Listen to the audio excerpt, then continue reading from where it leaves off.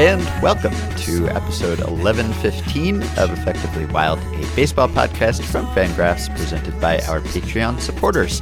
I am Ben Lindbergh of The Ringer, joined by Jeff Sullivan of Fangraphs. Hello. Hello. How are you? I'm okay. How are you? Also okay. This is this is the first time I've ever had to search my own email inbox for the words glory hole. And what did you find? Okay, so we have, I think, some sort of answer. We were discussing last week the Glory Hole Recreation Area in Northern California, and neither one of us is really entirely sure what a glory hole was. Well, I mean, we know what a glory hole is, but we didn't know what sort of glory hole would have a recreational area named after it, presumably supported by the American government. So we got several emails. I don't know if it was up to the half dozen that I predicted. I think it exceeded 6, but I didn't I didn't keep meticulous track. So let's see. Maybe the most detailed email seems to have come from Ben Johnson. We can call him Ben J, or maybe B Johnson.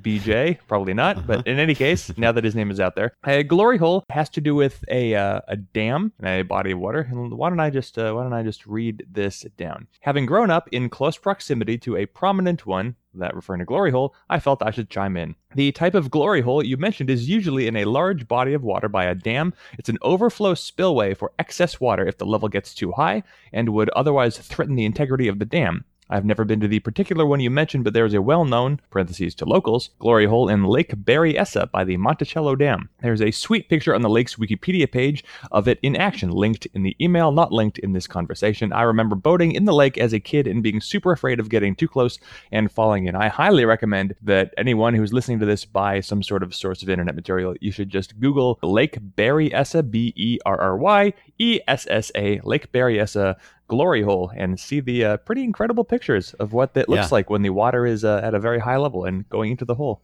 Mm-hmm. Yeah, someone, maybe it was Ben, sent us a link to a video of a drone flying over one of these glory holes, and it was pretty cool. It looks like a giant whirlpool, and you can't see why the water is going down there when it's covering the glory hole, but it is quite a sight. So yeah, we learned something. I don't know much about the lake near to the glory hole recreation area that was being discussed, but I'm going to assume that it is dammed and that the dam has a glory hole, or at least used to. Mm-hmm. Perhaps that assumption is incorrect. Maybe it is just a really, really dirty kind of recreation area. Maybe it is named because somebody thought, no, I like going to glory holes. But I don't know.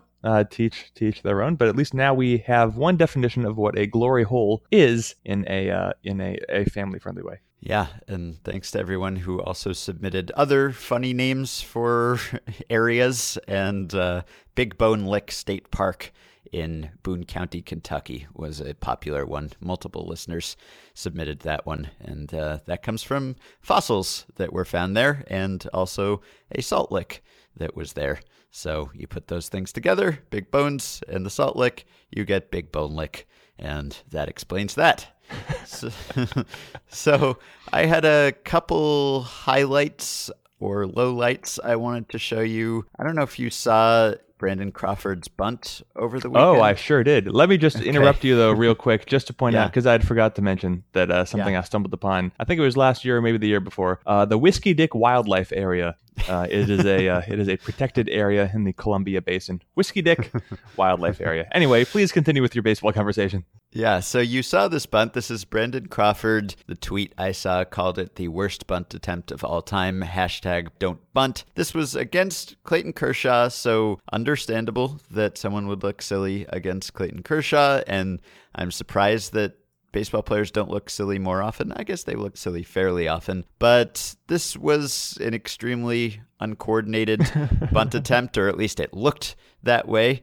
And what happens is the ball is more or less, it's on the inside part of the plate, I guess. It is, I don't know if it would have been a called strike or not. It was a strike because he offered at it, but it was framed. It was not far outside the strike zone. But Crawford, I guess, trips as he is beginning the bunt attempt. So it looks like it would have been almost a drag bunt, like he was kind of halfway out of the box already. And his front foot just catches or buckles as he makes that step. And so not only does he miss the pitch with the bunt attempt, just completely whiff, but he also falls down and is on all fours. He's on his hands and knees and lingers there for a moment, gets up slowly and gingerly, and it looks very embarrassing. This is how I think a normal person would look playing baseball, and we don't get to see actual graceful baseball players like Brandon Crawford look this way all that often. Just an accident,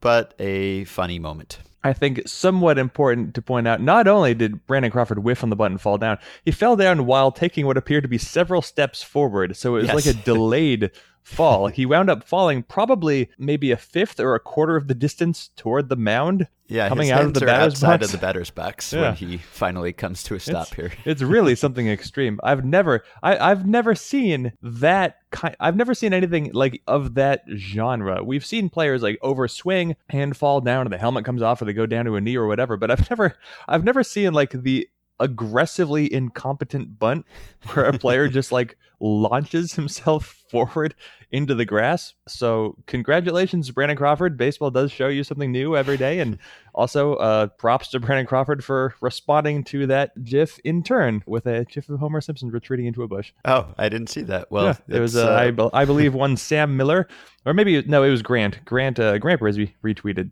the Brandon Crawford response this morning. Well, that's appropriate because I was going to say that we were both basically our reaction is like Nelson from The Simpsons just pointing at the guy who falls down and saying, ha ha, but it was worthy of that sort of response. I have one more highlight to show you, which I have just sent you also, and this is kind of at the opposite end of the spectrum of coordination. So it's been a while on this podcast since we watched an Andrelton Simmons highlight and just marveled at it in real time, but that's what I want to do here. This is from the Astros-Angels game on Sunday, and this is the kind of play that might go unnoticed. It's not one of those spectacular Simmons plays where he makes some incredible grab in the hole and then he pops up and he throws it and you can't understand how he did that and it looks like he defied gravity. This is more of an effort play. So what happens here is there is a single to right and there's a runner on first when the play starts. So the runner on first is rounding second, and he positions himself, Simmons positions himself in the usual place, like for the cutoff, but he's between the second base bag and the third base bag, and it looks like he is just going to let the ball go through, let the throw through to third base. And so the guy who just singled, Carlos Correa, thinks that the throw is going through to third, but instead Simmons cuts it off and he throws to first and he gets Correa leading off the bag. So clever deke to begin with. Then Simmons runs to second base where he receives the throw from the first baseman to, block Correa's path to second. Then by this point, the runner on third is almost home. So Simmons then turns around, whips the ball to home plate, and then the catcher runs him up the line, and then Simmons sprints over to third base again to be ready to get the throw, which he didn't need to be because there was no throw. But in this play, he must cover like the most ground that an infielder covers in a play of this length. You could probably StatCast that, but he's everywhere. It starts with his deke, and then he is sprinting over to second, and he's sprinting over to third. And this is sort of one of those almost like Jeter flip play type things where it's like, how was he in that position? How did he get over there? How did he think to do that? So this was more of showing, I guess, the awareness of Simmons, but also just the effort that he puts into defense as opposed to just the incredible coordination and grace that he shows on his typical almost routine highlight. It's a really successful deke too, because I had to watch the replay about 5 times before I figured out what was going on. Yeah, because there's a lot more to it. Because, he has the initial deke where it looks like he's going to let the ball go by, and then he grabs it and he tries to get the runner off first, etc. But then there's all the rest of the play too, where both he and the catcher are sprinting toward third base, and I had to try to figure out who had the ball. So then I had to go back and rewatch. So he successfully deked me, kind of like when a player dekes a cameraman, except in this case, I guess I'm not the cameraman, I'm just the observer. But Simmons got me at home. He got me a few times. And because it's the kind of thing that you can't really measure, and I don't even know how a player gets like defensive stat credit for something like this, because you are basically on the field when an out is made on the bases, but you don't get direct credit for it. Because we can't really measure it, it's hard to be able to compare Simmons to other players. Like, I don't know if there are other shortstops who make dekes like this or who have anything that's even close to his on-field awareness. It's fun to think that nobody does, because it's most fun to think about those just like a situational awareness outliers, but I really have no idea. All I know is when I've watched baseball games, I haven't seen anyone who seems as clever as Simmons, but maybe I don't pay enough attention to this stuff. But Simmons is a lot of fun. I don't think that there's anyone who does what he does. Yeah, I guess dekes are maybe one of the few aspects of defense that we have not quantified to this point. I wonder whether this is one of the things that like Baseball Info Solutions takes into account when they have video scouts and they have this whole long list of good plays and misplays. I wonder whether dekes count at all, but that's something that you probably can't even statcast, so you'd have to have someone watching and counting all the dekes, and some dekes probably aren't even on video, so that's probably just kind of a blind spot. And it's one of those things that, there's probably not some super deker whose deking is worth like wins every season or something like that. But in the way that, Javi Baez is a really good tagger, and we all became aware of that when tagging was not really a skill that people generally thought of as a skill necessarily. And that, I think, has been quantified to some point, or at least, you can look up transfer speed and that kind of thing. So maybe deking falls into the same category. Maybe there's some masterful deker who is adding runs every single season from deking, and maybe it's Simmons. So here's why I think that maybe we're the wrong two people to be co-hosting the same podcast, because so often you will end up saying what I'm right about. Like, I was just going to bring up the Javier Baez tags, and then and when we're talking to some guests, I can't count the number of times where like the next question you asked was the next question I was about to ask. And so maybe there's too much overlap between the two of us. Maybe we need to take a break. Yeah, we need someone who just thinks nothing like us and who we can't stand, and says things we would never think of saying, to be a third co-host possibly. Yeah, but he works for Fox Sports. All right, so this is not the topic or the main topic for today, but we almost can't not talk about Bruce Maxwell, which is not something that we would have ever said before on this podcast probably. But Bruce Maxwell became, as far as anyone knows, the first MLB player to kneel during the national anthem, joining the more widespread protests in other sports in response to, it's not exactly clear if there's one specific thing it's in response to at this point. I think the meaning of that gesture has broadened a bit. Initially, it was a police brutality and discrimination kind of protest. Now it is still that, I think, but maybe also a response to Donald Trump's very public comments condemning people who are doing this sort of protest. And that, of course, only strengthened athletes' resolve to make some sort of stand, or the opposite of stand in this case. So we wanted to just acknowledge it, say a few words about it. You actually had a somewhat earnest tweet about it, although maybe that was just a setup for your Dinelson Lamet joke one tweet later.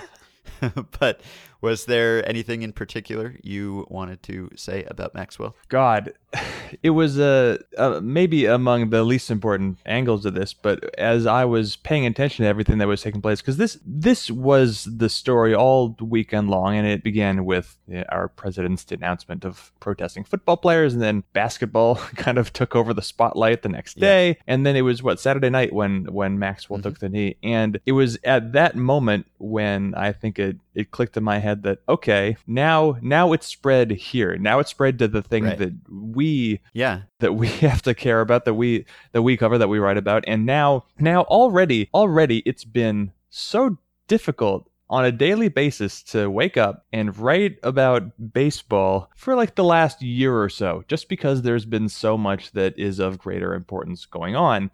And now it's just like another layer to that. Where like today, I'm sure I'm going to write 2 whatever articles about whatever baseball analysis, and it's just I don't know how my heart can be in it, because it's just not the story that matters, whatever those articles are. Because I haven't been alive long enough to have gone through many of these like watersheds in American sporting history. I'm sure there have been a few that I'm just not recalling off the top of my head, but this feels like it's some sort of turning point. I don't know exactly where things are turning, but it feels like this is, I don't know if it's the oh my God, I'm stumbling on this word. Politicization? I don't know if this is the official politicization of sports, or maybe it's if this is just about athletes fully coming to understand the gravity and the visibility of the platform that they have. Because in this country, we have given athletes one of the most powerful platforms that exists. And it only makes sense that in some amount of time, athletes would start to take advantage of that, because they begin to realize, oh, I have all of this power. Why am I not using it to fight for whatever causes that I believe in? Of course, we've had outspoken athletes before on all sides of things, but it is just, it's so widespread now, and it's not going to, like, Maxwell he said he's going to kneel henceforth. I don't know. Right. When I was picking up my girlfriend from the airport yesterday after her trip near the Glory Hole recreation area, I was explaining, like, okay, so here's what you missed. Sports changed this weekend. Sports changed forever.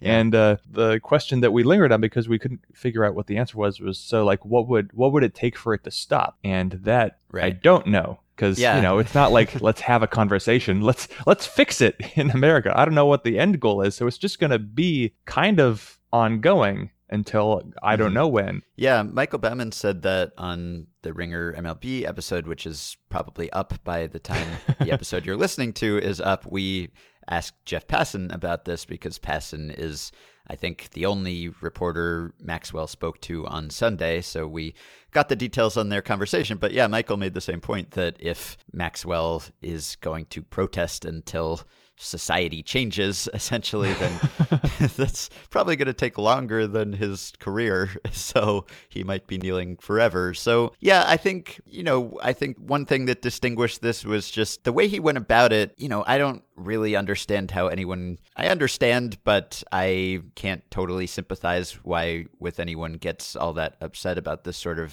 gesture, because it's just a protest that a player feels like he should make, and I can't imagine being bothered by that. I don't see it as something disrespectful, and especially in Maxwell's case, because of the way he went about it, which is he talked to his teammates first. He talked to ownership. They had a statement ready to go when he did this in support of him. They had, teammates supporting him during this gesture. Mark Canha had his hand on Maxwell's shoulder and will continue to do that, and he was embraced right after. And Maxwell, of course, comes from a military family, was born at a military base, has a father and grandfather who are veterans. It's clearly not intended as some sort of, sign that the country is not worthy of respect, or the flag or the anthem or any of those things. It is just pointing out that there are things that could be improved, and this is one way to bring attention to that. And he had his hand over his heart and he faced the flag. So again, I don't think that this is something that anyone should be mad about. You don't necessarily have to think that you would have done the same thing and you would have made the same sort of gesture, but the way that he did it seems unobjectionable to me, even by the standards of this sort of protest. And even so, I had to, block or remove a few people from the Facebook group over the weekend, which is not something that I normally do. I don't moderate it very closely, but there was all sorts of inflammatory stuff in there related to this. And yeah, I was watching actually a video of Steph Curry on Saturday responding to Donald Trump's comments about Curry declining to come to the White House for the celebration of the Warriors championship. And I was just thinking, this is so pervasive in other sports, and baseball has just completely escaped or hidden from it. And there are a lot of reasons for that. It has to do with the, I think, racial and geographic makeup of baseball. It has to do with the fact that black athletes are an extreme minority in baseball, whereas they are the majority in football and basketball. It has to do with the schedule. As we're saying, Maxwell is going to have to be kneeling and answering questions from reporters about the kneeling every single day. I mean, the season is almost over, but there's another season next year, and it's not like football where there's one game a week when you have to answer those questions. So there are a lot of reasons why baseball has sort of stayed out of this up until now. But yeah, right after I was watching that Steph Curry video is when I saw the first tweets about Maxwell doing this. So I was surprised that it had happened and that it was Bruce Maxwell who did it. But I think it is, admirable that he put himself in a precarious position, possibly. I'd like to think that that's not the case, but he is certainly not a player who has his financial future or his playing future secured. So if there is some risk here of a backlash of employment ramifications, then Bruce Maxwell is one of the players who would be most subject to that. Yeah, right. Like you said, it's hard to imagine if you were going to stage this form of protest. It's hard to imagine someone doing it more thoughtfully than he did, just trying to cross all the T's and dot all the I's and just trying to tie up all the loose ends such that the one remaining potentially objectionable aspect of it is just the protest in the first place. And of course, protests are never widely popular. If they were, then there wouldn't be a reason for a protest, Sure. So of course, I don't want to be in a situation where I refer to some sort of protest gesture as unobjectionable, because of course you can't necessarily judge what people will object to, and other people have very different values from myself. Both of my parents were in the military, but I don't have the same feelings than many other family members or veterans themselves do. So obviously there is something objectionable here, because there are many, many people who object to it, and I'm sure they're not all just doing it for Twitter troll points. But, this is a wave that has now, I don't know, encompassed isn't the right word. Whatever. The wave has crashed.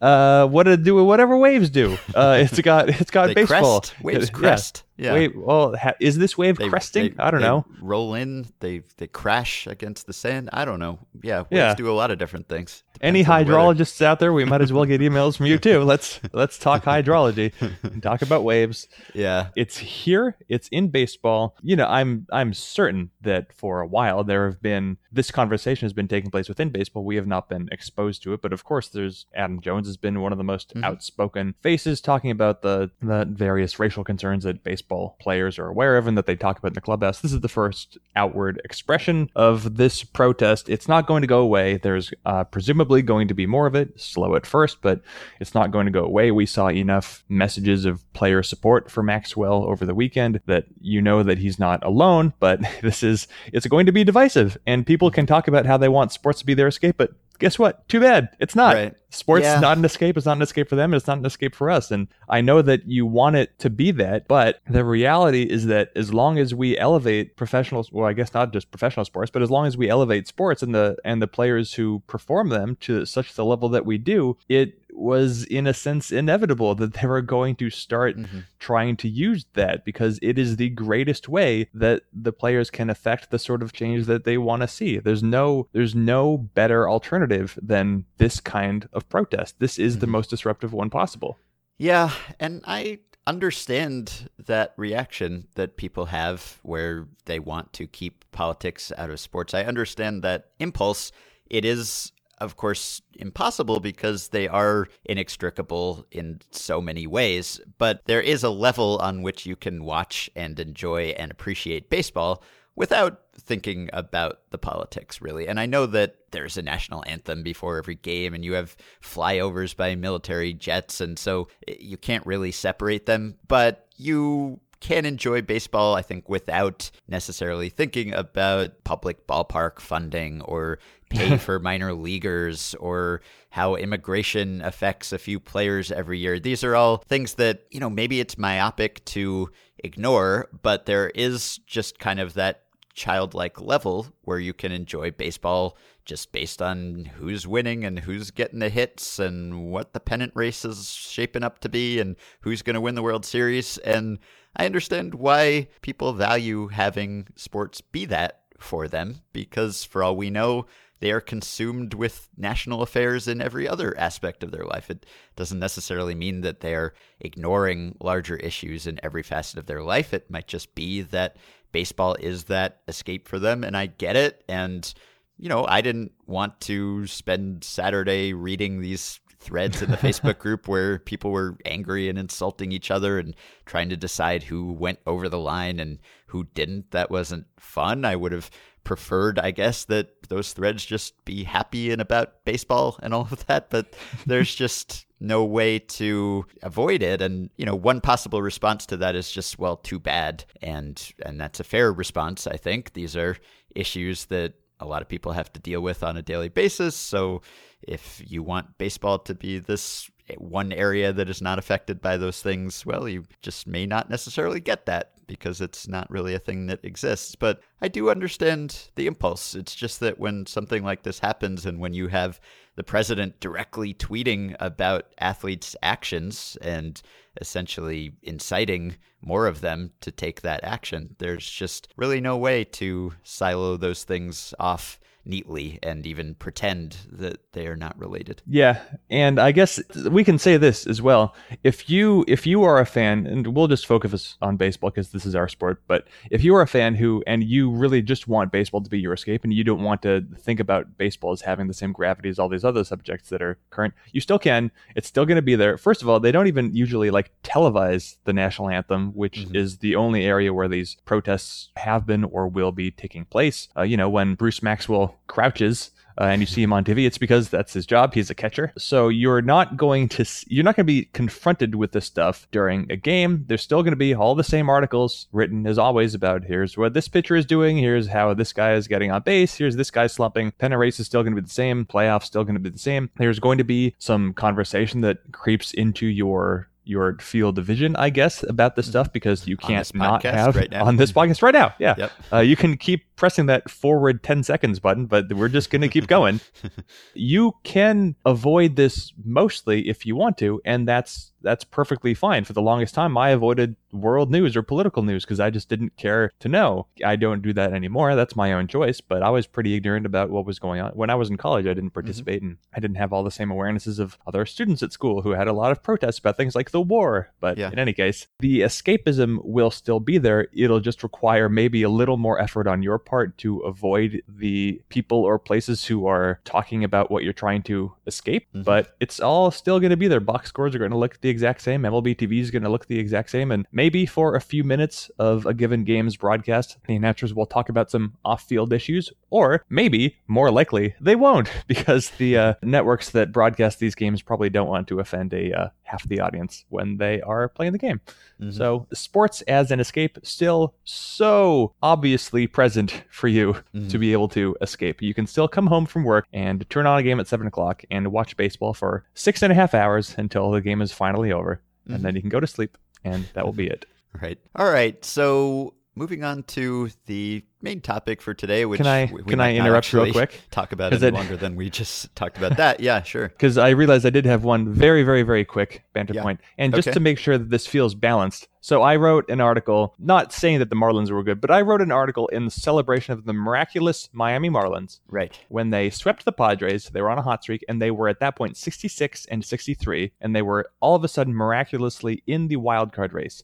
Immediately after that article was written and published, the Marlins lost 16 of their next 18 games, and they were terrible, and they were the Marlins. Okay, so I only bring that up to make sure that you don't feel attacked when I point out that since you published your Aaron Judge article, he has gone 17 for 53. Yeah. He has batted .321. These are the triple slash. .321. Okay, that's pretty good. .451. We've seen that before. .962. And his WRC plus has been 240. Yeah. Aaron Judge will not be caught by Mike Trout this season. Neither will Jose Altuve. But Judge and Altuve both atop the Fangraphs Position Player Award leaderboard at 7.3. Aaron Judge so totally back. Great timing. Always fun when these things go up. Yeah. When they do. Yeah, I was thinking of maybe bantering about the AL MVP race today, but it's so close. According to Fangraphs, it's literally tied right now that we might as well wait a week, I guess, because who knows? Maybe Aaron Judge will hit 10 more homers or something in that time, and that could actually decide it. So I guess we'll do some kind of awards thing at the end of the year. It's not a subject I'm passionate about, but there are actually some interesting races this year, and not so much about who will win or who will not, but just the thought process on how you would decide that one person is more worthy than the other is kind of, I think, fit for discussion. Let me tell you one that's not. Yeah.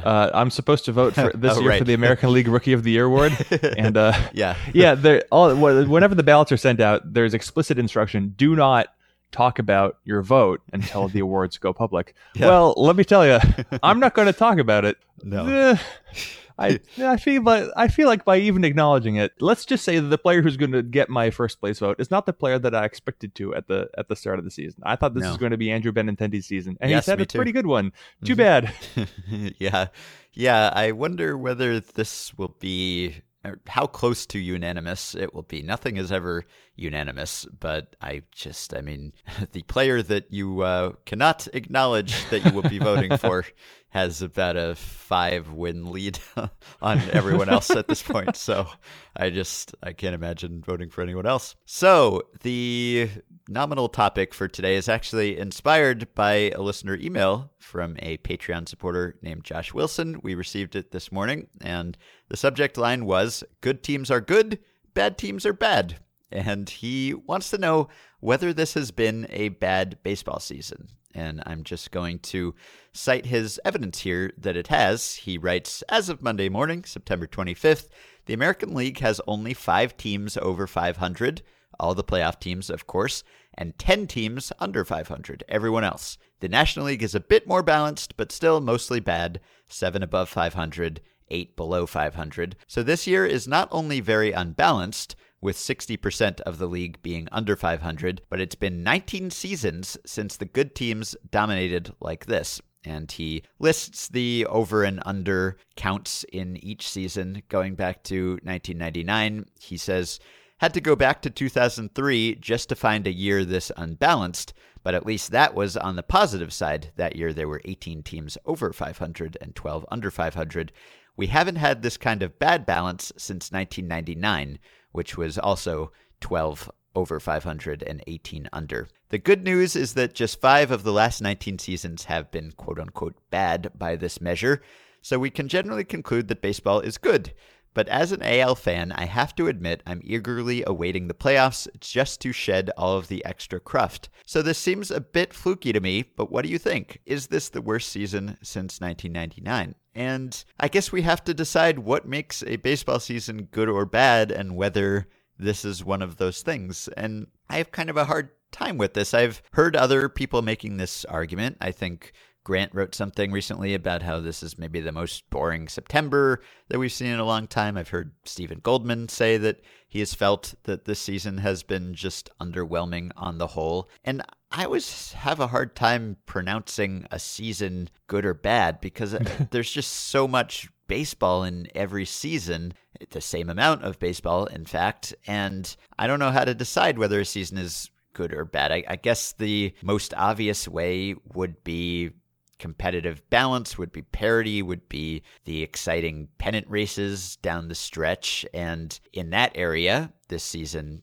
certainly seems to fall short. I guess you could go with surprise teams.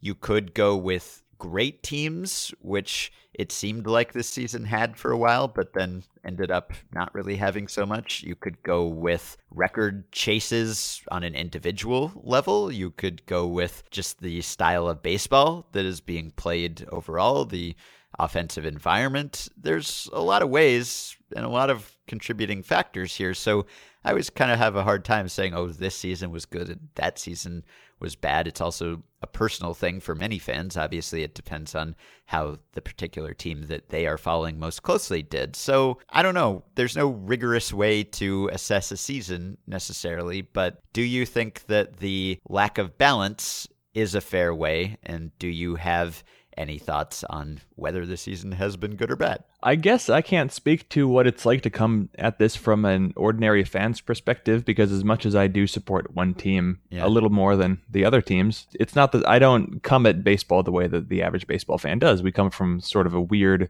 position, you and myself. So I think that you look at how this season's played out, and when we did all the preseason projections, and even before the preseason projections, we all knew pretty well who was going to win each division. And indeed, it has worked out like that. We all expected the Red Sox, Indians, Astros, Dodgers, Cubs, and Nationals to win their divisions. We expected them to be several games better than the next best team in each division. And guess what? They are. The closest division right now is 5 games. And I mean, there's a week left, so whatever. It's not like there have been no division races at all. Red Sox had to pull away from the Yankees at some point. The Cubs, just this past weekend, had to officially dispatch the Brewers.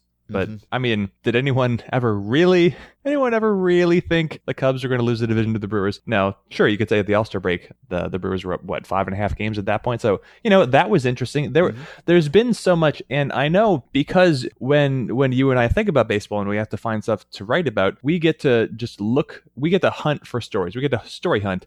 And so we can be entertained by anything on any given day. All we need is like 1 or 2 stories, and that will be what suits us as compelling. And it was really interesting. The Cubs have underachieved this year. The Cubs were never supposed to be in a close race in the first place. You think it looked like everything was going to be set with the Mets and the Giants winning the National League wild card. Well, guess what? They both suck.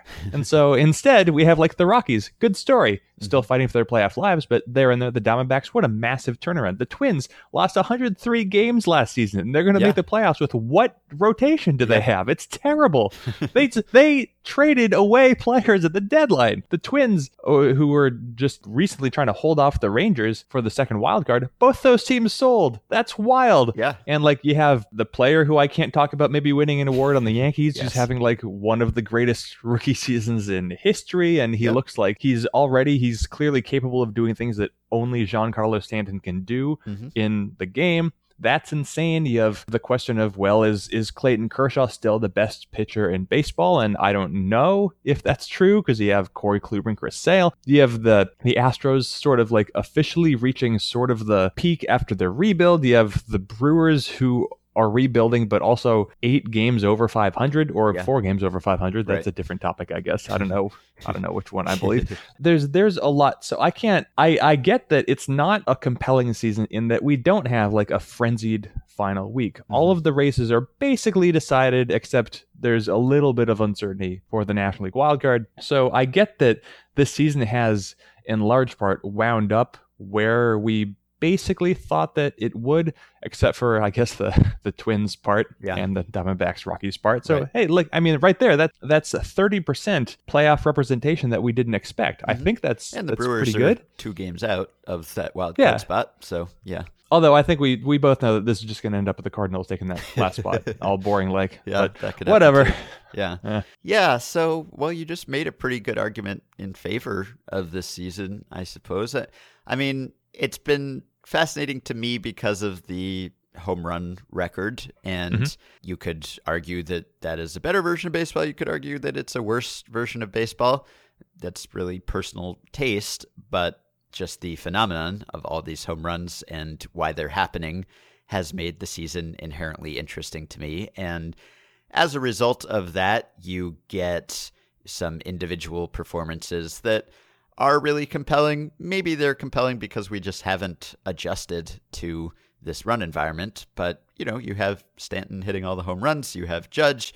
You have smaller, more contained, but still very interesting streaks like Bellinger or Hoskins or, Chapman. I mean, just all of these guys who have come up and had these incredible runs, many of them rookies, and that has been really fun to monitor. And yeah, I think we're ending on kind of a low note because we've got a week left to go in the season, and the NL wildcard, the second NL wildcard, is really the only spot that is realistically at stake here. And so that's a little lame, and that is not the ending we were hoping for. It wasn't so long ago that we were talking about 5-way tiebreaker scenarios and crazy endings to the AL wildcard race, and that just didn't materialize. So we're not ending on a high note, but I don't know. And as you mentioned, the teams that turn out to be the best teams really were the predictable best teams. And we didn't get historically best teams as it looked like we would because of the Dodgers slump, because the Astros kind of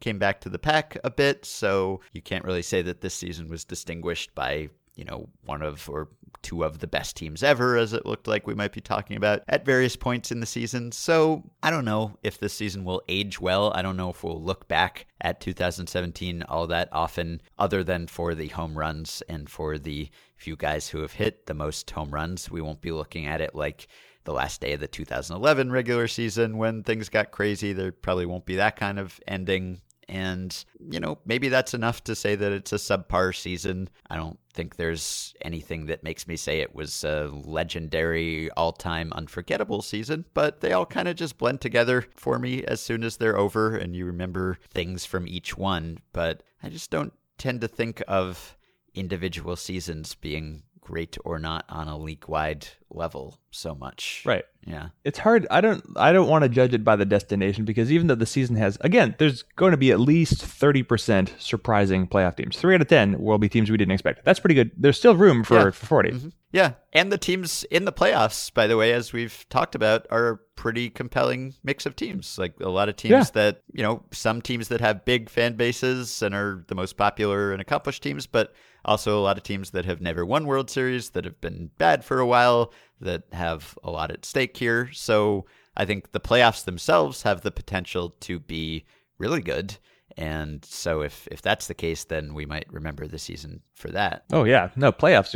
Every single division winner is like an elite level baseball team. So it's either going to be a story of, well, this juggernaut stomped this other juggernaut, or, hey, the Twins won the World Series. Who knew how that was going to happen? But you look at, so not only is the playoff representation going to be a little bit surprising, I don't know what we want out of a season, but probably 30 or 40% surprising playoff teams would be around what we'd like, because you don't want 100% surprising playoff teams, because that means that what we expect doesn't matter. You want baseball to be a certain amount of predictable, but I don't think you want to judge it by the destination either, because it is the journey of the season. The fact that, as I was thinking about not too long ago, like the Brewers have been fighting the Rockies and have been kind of like bandwagoning the Brewers to get there just because whatever. Mm-hmm. I guess there's something that is appealing to me about the Brewers, and I have been like thinking about them for the last few weeks, like can you just overtake the Rockies? But then I have to remind myself, oh wait, but the Rockies are also a Cinderella story. It's just, it feels so old because it's been 5.5 months since the Rockies started being good. It's like, even if the Brewers don't pull it off, there's still like a surprising, this is just, it reflects how long the season is, that now in the year where the Rockies are finally like good again,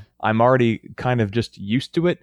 But you figure, where we are now, there's only one moderately entertaining thing to watch for the final week. But like, remember, very recently, the American League wildcard race involved the entire American League. And sure, teams have faded out of that recently, but still, that was more than 5 months of something to watch. And you figure, after action on August 23rd, just over 1 month ago, the Indians were 20 games worse than the Dodgers.